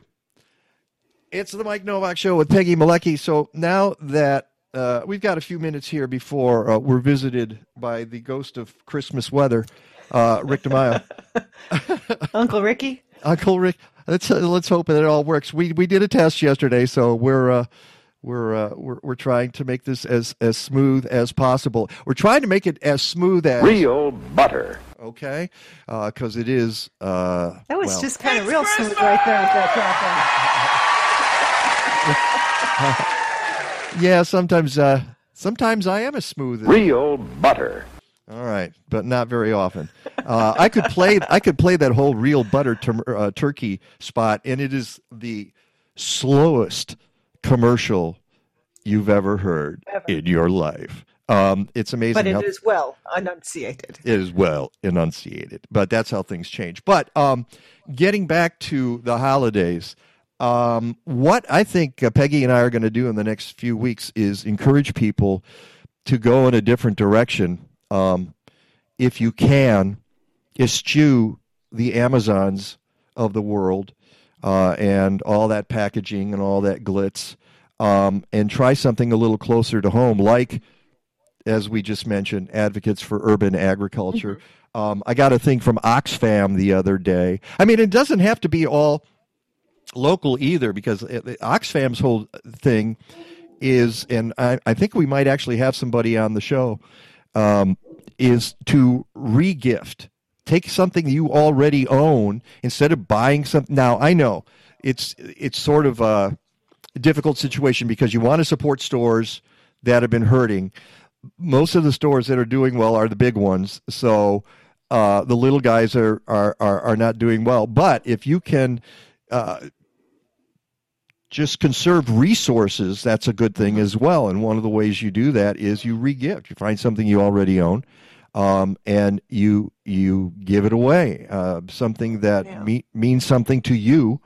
And I can tell you, this house is full of stuff that we can give away. But your re-gifting, though, can also be a photo you love, or a picture that's on the wall that somebody's always admired, or just different personal mementos, things from vacations, just something that means something to someone, and it's re-gifting, and it's going to have memories and emotion attached to it, as opposed to, like you say, buying something online. So what I want our viewers and listeners to do is to drop a comment in right now. What are you doing differently this year? What are you doing locally? What are you doing to help people in need? There was a story in the Washington Post article. Post. Oh my goodness, about how people are hurting, and if I can find it. Oh, here it is. 1 in 8 Americans. One in eight Americans reported they sometimes or often didn't have enough food to eat in the past week. That's 26 million American adults. And an increase several times greater than the most comparable pre-pandemic figure, according to Census Bureau survey data collected in late October and early November. The number climbed to more than 1 in 6 adults in households with children. And I was reading feedingillinois.org, and that number in the state of Illinois right now is 1 in 9 Illinois residents, including 1 in 6 children. Well, the current Illinois number. Where a lot of them is the South. Houston area in particular has been hit very, very hard. And rural areas as well that don't have food pantries. One of the other things that I'm looking at, see if I've got it here. I don't know if I'm going to be able to find it. Is this it? No, I had it up. Was something Kathleen said. Go ahead, Peggy. Yeah, while you're looking, and we were talking Giving Tuesday, I just checked some local resources last night. Greater Chicago Food Depository, which is chicagofoodbank.org. If you give any amount on Giving Tuesday, it is a double match. So if you were to donate $25, it would be $50 to helping local food pantries. And as we've had with several guests on the show in past years, donating money goes much further in many cases at a food pantry than bringing canned goods, because they're able to get produce and food and canned goods at a better rate. Yeah, that's a really good point that I'm not sure a lot of folks understand is that they can do it much more efficiently than you can. And if you don't want those lima beans in the can of lima beans in your pantry, the average family is not going to want the can of lima beans either. So just something else to keep in mind. And something else, if you are donating food, there are a lot of people with allergen sensitivities and gluten-free. Those foods are needed as well by many families. Yeah. It's not just the bottle of peanut butter. So what I'm encouraging our listeners and viewers to do is send us your ideas. What are you doing this year? What have you heard about? Perhaps it's even something that we can do on the show, that we can book on the program or just talk about and get alternate ways of celebrating the holiday. Hold on, there's Mr. DeMaio now coming in. Or as someone posted, the ghost of Christmas weather. The ghost. Somebody posted the ghost of Christmas weather. Okay, let's see if the ghost of Christmas weather has. There's Sean. There we are. I've got the forefront read here too. When we need it. Is the ghost of Christmas weather on the line there? Rick, are you with us? Yeah, I didn't realize I was a ghost, but I'll take that. Well, we're just talking about the holidays here, and the ghost of Christmas past, present, future, and weather. That's one of the other things. Hang on, Rick. We're going to take a short break here, and when we come back, we will have Rick DeMaio with whatever he's got for us for this week. It's the Mike Novak Show with Peggy Malecki. At this time of year, we spend a lot of time indoors with our plants, so help them thrive. The plants you're viewing were treated with Leafzyme, a foliage spray designed to activate beneficial microbes already present on the leaves. A spritz every few weeks promotes growth-enhancing microorganisms that process dust and other particles into nutrition that indoor plants can absorb through their leaves for beautiful and vigorous growth. Go to blazing-star.com and check out their BioGarden line for home gardeners. Collective Resource Compost wants to show you how they make composting easy in Chicagoland. You can reduce greenhouse gas emissions by diverting food scraps from landfills. CRC brings you a fresh 5-gallon bucket or a 32-gallon neighbor tote with each pickup. You fill it with organic matter, they swap it out, and get it to a commercial composting operation. Composting is what nature would do if we just got out of her way. Learn how easy it is to divert waste at your home, school, or workplace. Go to collectiveresource.us.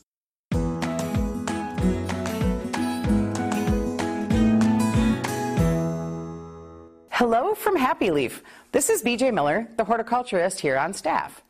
Now that we've put away our gardens for the winter, it's time to start indoor gardening. The best way we can help you be successful with indoor gardening is to provide you with a really great grow light. There are a lot of choices on the market, and it can be extremely confusing to decide what you need. Our goal here at Happy Leaf is to provide you with a light that lasts a very long time and makes your plants really happy. We have several satisfied customers, including our friends Mike Novak and Peggy Malecki, because we have specifically designed a light that is versatile, it's very effective, and it is extremely simple to use. Our lights are perfect for seed starting, but you can do so much more, especially these months of the winter.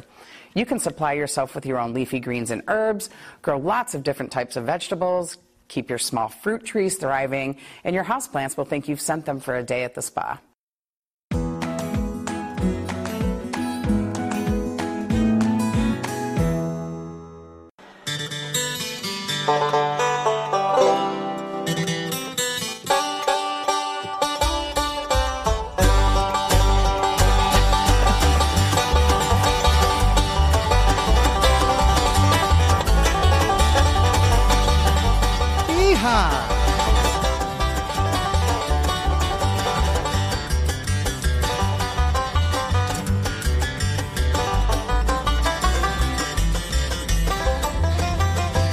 I don't think Rick can hear this, but that's okay. We're playing a little bit of Christmas music here. Holiday fun. That means I can get the 30-second spot done in 25 if I get that pace going. If you get that pace going. In fact, you're welcome to start at any time, Peggy. Go for it. Okay. The final event in the Forefront Ideas in Food and Farming series is coming up on Sunday, December 13th at 1 p.m. Join McHenry County College's Center for Agrarian Learning for Regenerative Agriculture, details of a profitable journey. It explores the key principles of healthy ecosystems and defines ways these strategies can be applied to farms, ranches, and gardens of any size. If you wondered, can you turn that down, please?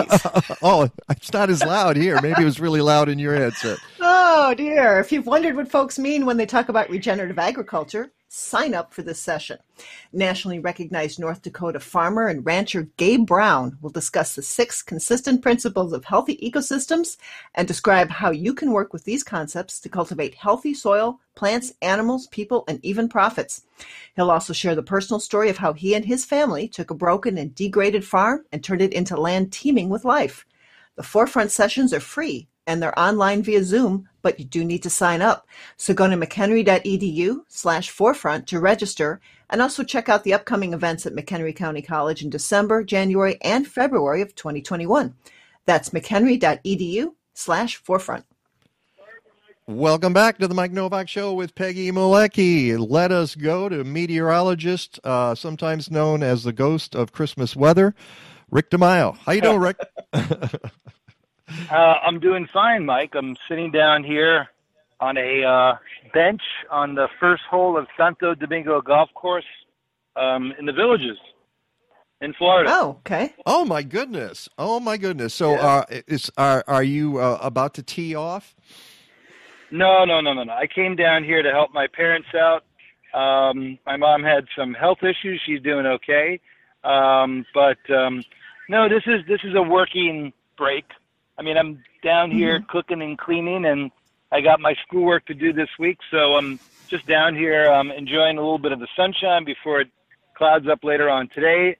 And the same cold air mass that's coming through Chicago is going to come through down here in South Florida, or I say Central Florida, and bring quite the cold snap. Oh, really? So I'm enjoying one more. Wow. Yeah, I'm enjoying one more day before it cools off. Yep. Wow. What are the temperatures? But what's cool off down there? Yeah, sorry. Good point there, Peg. Well, first off, it's 81 degrees right now. That's 5 degrees above normal. Expecting mid-70s tomorrow. Probably mid-60s on Tuesday, but only mid-50s on Wednesday. And when they get below 50 degrees Tuesday night into Wednesday, that'll be the first time they've been below 50 degrees in almost 8 months. They've been pretty warm down here. Wow. Enjoy the 80s and the 70s and even the 60s while you can. But that does tell us that we've got some colder weather coming through here in the next few days.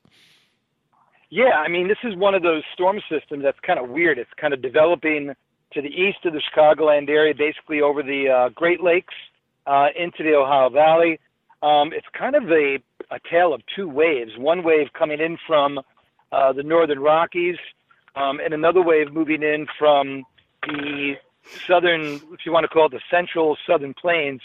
And as those two meet up, you're going to develop this gigantic area of low pressure, basically over the Ohio Valley, that's going to dump a whole bunch of cold air across the Great Lakes, enough to produce what appears to be the first significant lake effect snow of the season.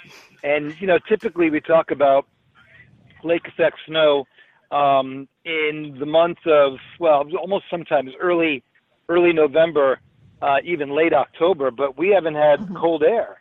So sometimes people say, well, what does that mean from a standpoint of how does that affect the temperature of the Great Lakes? They're actually near somewhat normal due to the fact that we had some pretty chilly air in the month of October. And even though we had that warm-up in the month of November, a lot of that was due to the fact that you had, you know, afternoon high temperatures in the 70s. One of the ways that the Great Lakes really warm up and stay warm is when you have very, very warm overnight lows and really high levels of humidity. We didn't really have that with that warm-up. So temperatures of the Great Lakes, particularly south end of Lake Michigan right now, about 45 degrees. And one of the reasons why we talk about that is you always want to look at the temperatures up at about 5,000 feet, and they're expected to get down to about minus 10 centigrade. When you convert that into Fahrenheit, that's 18 degrees for every 10 degrees centigrade. So if you take 18 from 32 at 5,000 feet, that's 14 degrees Fahrenheit. That means that the air temperature at 5,000 feet is going to be about 30 degrees colder than it is at the surface where the lake temperature is 45 degrees. Typically, we look for about a 20 to about 22 degree difference to generate lake effect snow. And when you get 35 degrees, that means that your atmosphere is loaded with instability. So there's going to be quite a bit of not only lake effect snow, but also probably lake effect rain downwind of Lake Michigan to start the event. But it looks like it'll turn over to all snow. But this is actually good for the Great Lakes, because when you get this much cold air early in the year, you get a lot of evaporation. You can easily lose about 2 or 3 inches of water off the Great Lakes. And that means that the lake levels, which have been coming down somewhat pretty much since about the middle of summer, will go down again over the next week or so. So even though people go, oh, this is terrible, you're getting lake effect snow, you're getting a lot of cold air, when you get evaporation off the lakes this time of the year, that helps lower the Great Lakes, which is what we need, because as we all know, they've been historically high over the last couple of years. Yeah, I think folks need to look at the bigger picture. When they talk about, oh no, there's snow. Well, it's December, first of all, or it's about to be December, and you expect that. But as you said, if you look at the mitigation that folks have had to do because of the water levels in the lakes in the last year, this is a really good thing. And does it bode well for the rest of the winter? You know, that's obviously too early to say, but speaking of mitigation, Mike, if you go to Gilson Beach up around Wilmette, they've literally added about 15 to 20 feet of beach by taking back the beach into the parking lot area. So normally you would think you would add to the beach, but we realized that putting more sand into the lake doesn't help. They've learned that before. Just drift to the next beach. Yeah. I mean, Peg, it was hilarious. A couple of years ago, they added all the sand to Lee Street Beach and Clark Street Beach in the Evanston area. I'm looking at this, I'm going, it's just going to wash right back into the water. And pretty much that's exactly what they did.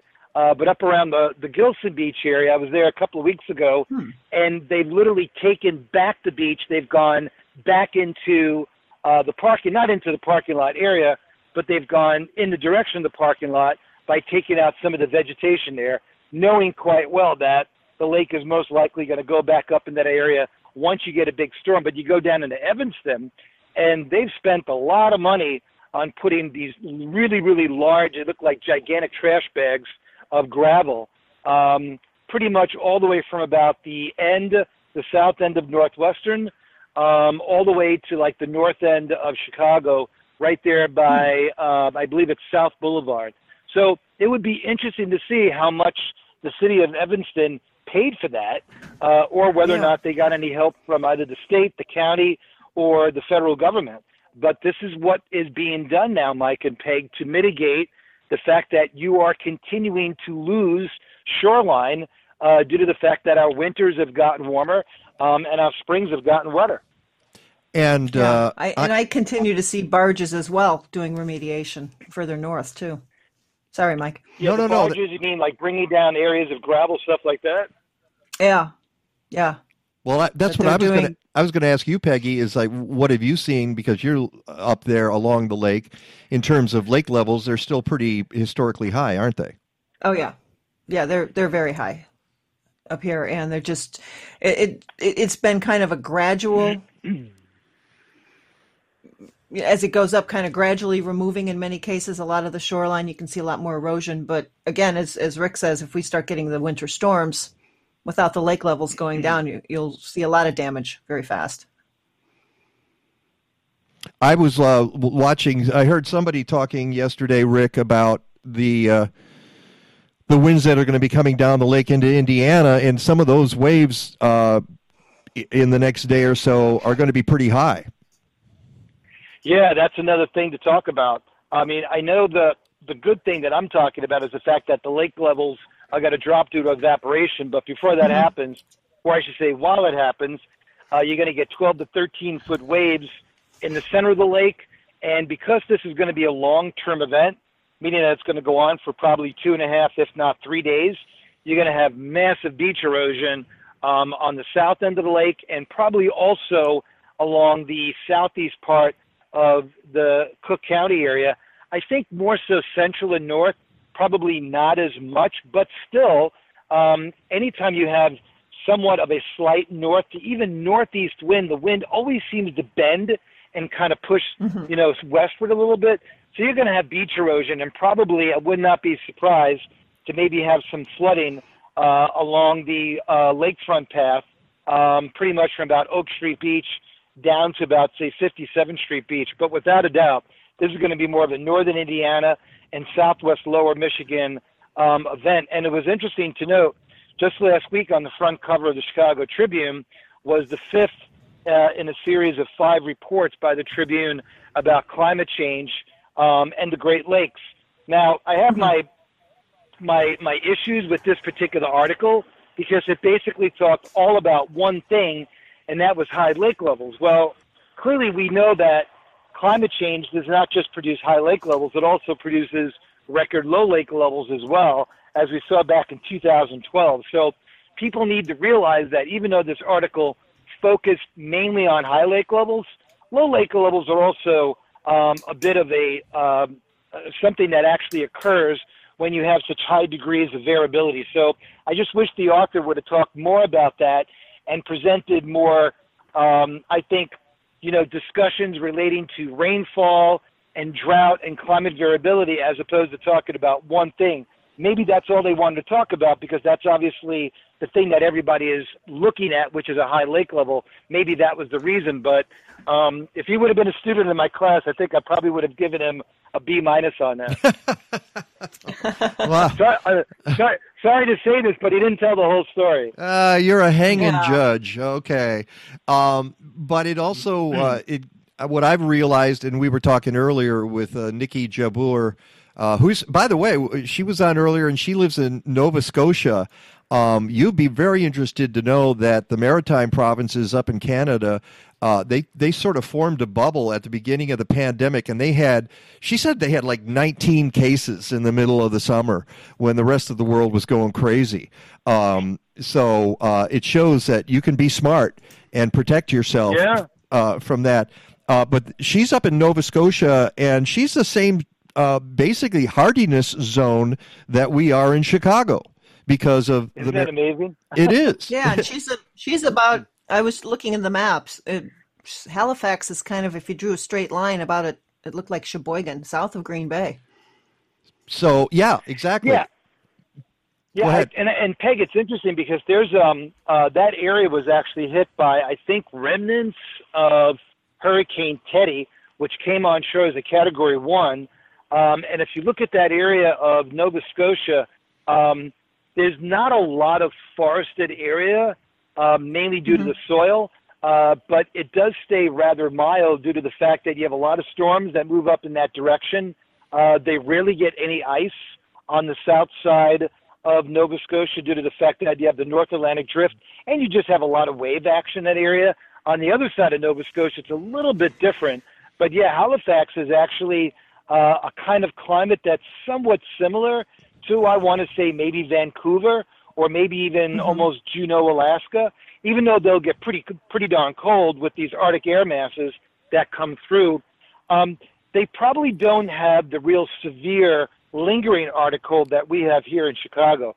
So we're more continental, they're more maritime. Right. But it's interesting. They'll probably get a tropical storm or a hurricane maybe once every 5 years. We'll see one maybe once every 20 years. Yeah. They've had a very interesting summer season as well due to the extended hurricane season. Yeah, she's got a lot of these enclosed spaces there, hoop houses and that sort of thing. And one of the things she talks about is hurricane force winds that they have to sometimes. We don't usually have to deal with that here in Chicago. And don't forget, they'll get hurricane force winds even with the nor'easter. They don't have to wait for a hurricane to get hurricane force winds. Right. And because she was talking about the weather there and made me think, I've got beets still out in my yard that are still leafy and green and some charred, but after the next night or so, I'm going to have to get those out of there because we're going to get below freezing. It's an interesting climate. I think that's one of the cool things about those provinces of Canada, Nova Scotia, Newfoundland, particularly along the coast. I mean, they're abundant in sea life, obviously. If you play it right, you know how to work your your agriculture with the warm temperatures. You may not get, the intense sun that we get, obviously, during the summertime, but their growing season is probably longer than ours. And in some years, they definitely take advantage of it. Speaking of hurricanes, typically you look at November 30th, Mike and Peg, as the end of the hurricane season. And with Hurricane Iota just a couple of weeks ago being the 31st named storm of the year, which is, well, actually the 30th named storm of the year, that put our ACE, which is the accumulated cyclone energy, up to about 175. Normal is about 105. It'll go down in the books as the sixth most, if you want to call it, energized season. 2005, when we had 27 named storms, was up at about 250, but that's because we had 4 Cat 5s. Oddly enough, we had to wait all the way to Hurricane Iota to get a Cat 5. We had a lot of small storms, a lot of storms that kind of missed some populated areas. But what it also showed us was that we had a really early start to the season, a really late end to the season. And if you look at the breadth of where these storms actually made landfall, I mean, you went all the way from Central America all the way to Halifax, Nova Scotia, and there were a couple of storms that actually reached the coast of Portugal. And it was amazing how scattered the number of storms were, not so much in like a certain channel as we saw in 2004, 2005.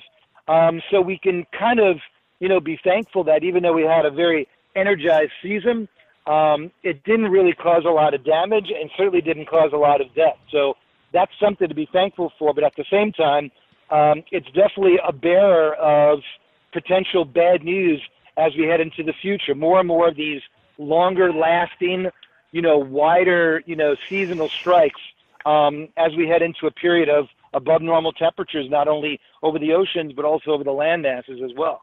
And by the way, I was just checking the facts on this because Niki wrote in her book that just came out that her growing season averages about 140 days, 140 per year. In Chicago, we get about 170 days in outlying locations, up to 200 in the city itself, like in my own backyard.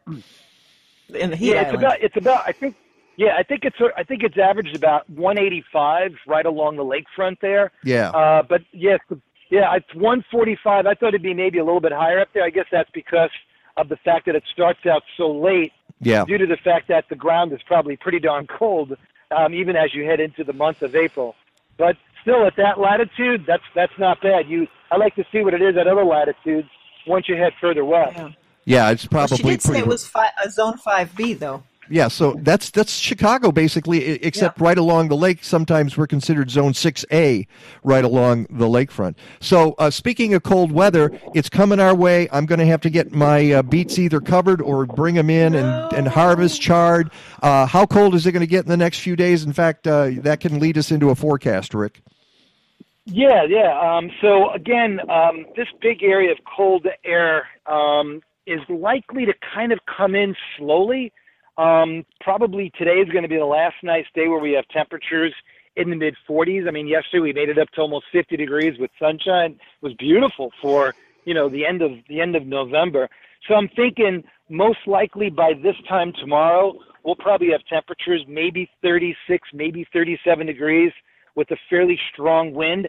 And because that wind is going to be coming somewhat off the lake with a lot of cloud cover, we're not going to see a freeze in Chicago Monday night. We may get it into Tuesday when the atmosphere begins to dry out a little bit and you get a little bit more of a land breeze. So 35 to 40 tomorrow night, or say 35 to 40 during the day on Monday, maybe 33 to 35 for an overnight low. Monday to Tuesday, Tuesday's high temperature may be near 40 due to the fact that we'll still have, a little bit of a lake air mass over us, but most likely mid to upper 20s Tuesday night into Wednesday. Wednesday does appear to be chilly, high temperature about 40 degrees. But you know what, guys? Beginning Thursday, Friday, and Saturday, the cold air mass moves off to the east, and we get right back in the west-southwest flow. So by this time next weekend, we could be talking about temperatures maybe even close to 50 degrees. Wow. And it's probably difficult to remember, but 2 years ago, on the Sunday after Thanksgiving in the year 2018, we were under a blizzard warning. There was 13 inches of snow at Rockford. There was 8 inches of snow at O'Hare, 4 inches at Midway, and that started what was generally our winter. So the last 2 years, in 2018 and 2019, winter pretty much began right around the middle of Thanksgiving, if not the last week of November.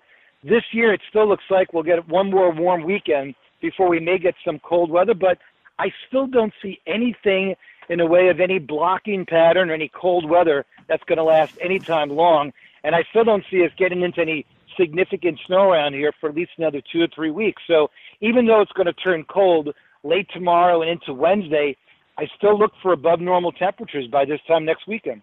Yeah. So, and I would think you could cover that your chard and your beets. I think I could. I could probably just get some straw on them, and they'll probably survive the next couple of days until we get warm again. That's very interesting, Rick. And so obviously, we can extend that growing season to 200 days, right? Exactly. There'll be 200 days on the dot, and it's beginning to sound. Take that, St. Louis. It's beginning to sound as though there's not going to be much whiteness in Chicago for the month of December. No, and what's really interesting is there was a really great article written just last week about, even though we're in a La Nina, if you look at the water temperatures across the North Pacific, that's actually canceling out some of the cooler water across the Pacific Ocean and is making this an El Nino pattern that we've never seen before. And now we're thinking about, some of these long-term forecasts that you're trying to look at as past events don't have any, true examples of, okay, that happened in the past, but this is not the same sort of type of pattern because you're having the warmer ocean temperatures in the North Pacific and also the North Atlantic. So again, forecasting now out into the future is a little bit more difficult. But as you alluded to, Mike, I don't think anything in the way of any deep snowpack coming at us anytime soon. Well, this is not your mother's La Nina. Okay. Not at all. All right. Rick, thank you so much. You have a good time. Please give our love to your parents, and I hope everything goes well down there, and we'll talk to you next week. Sounds good. I'll be here in Florida until the 7th of May. 7th of May. I wish. The 7th of December. The 7th of December. Oh, dear. You can stay down. Hey, put it this way. I could wear my Biden shirts now in the villages without fear of being assassinated, right? Oh, dear. Oh, it took him the whole report to get to the political part. All right. Talk to you next week, Rick. Don't forget, I'm in the villages. People can hear me, right? I guess they can. All right, buddy. We'll talk to you later. See you, Rick. Bye-bye. Take care. Where were we? Sandbag once again by Rick DeMaio. Okay, I wanted to play one more thing before we go, because I meant to play it last week, and then in all the craziness, it didn't happen. But one of the greatest lines ever spoken on television. As God is my witness, I thought turkeys could fly. Okay, there we go. And for those of you, you know where that's from, don't you? Uh-huh. Okay, WKRP in Cincinnati. Yep. Just thought the turkey drop. Yeah, exactly. The infamous turkey drop. So let's just start here. Want to thank everybody who was on the show today, as always. Niki Jabbour, go pick up her book, give it to a friend, give it to yourself. You're going to appreciate it. Sean Ruane from Advocates for Urban Agriculture. Help them out. Don't forget to send us your tips on what you're doing differently for the holidays. We appreciate that. Let's thank Kathleen. Let's thank Kayla. Rick DeMaio, of course. Basil the dog, who I heard a little bit of during the show. Woof. And Lagata the cat. Yeah. Until next time, go green or go home. Stadler? What? Is that it? Yes, it's over. How'd you like it? I don't know. I slept through the whole thing. Well, you didn't miss much.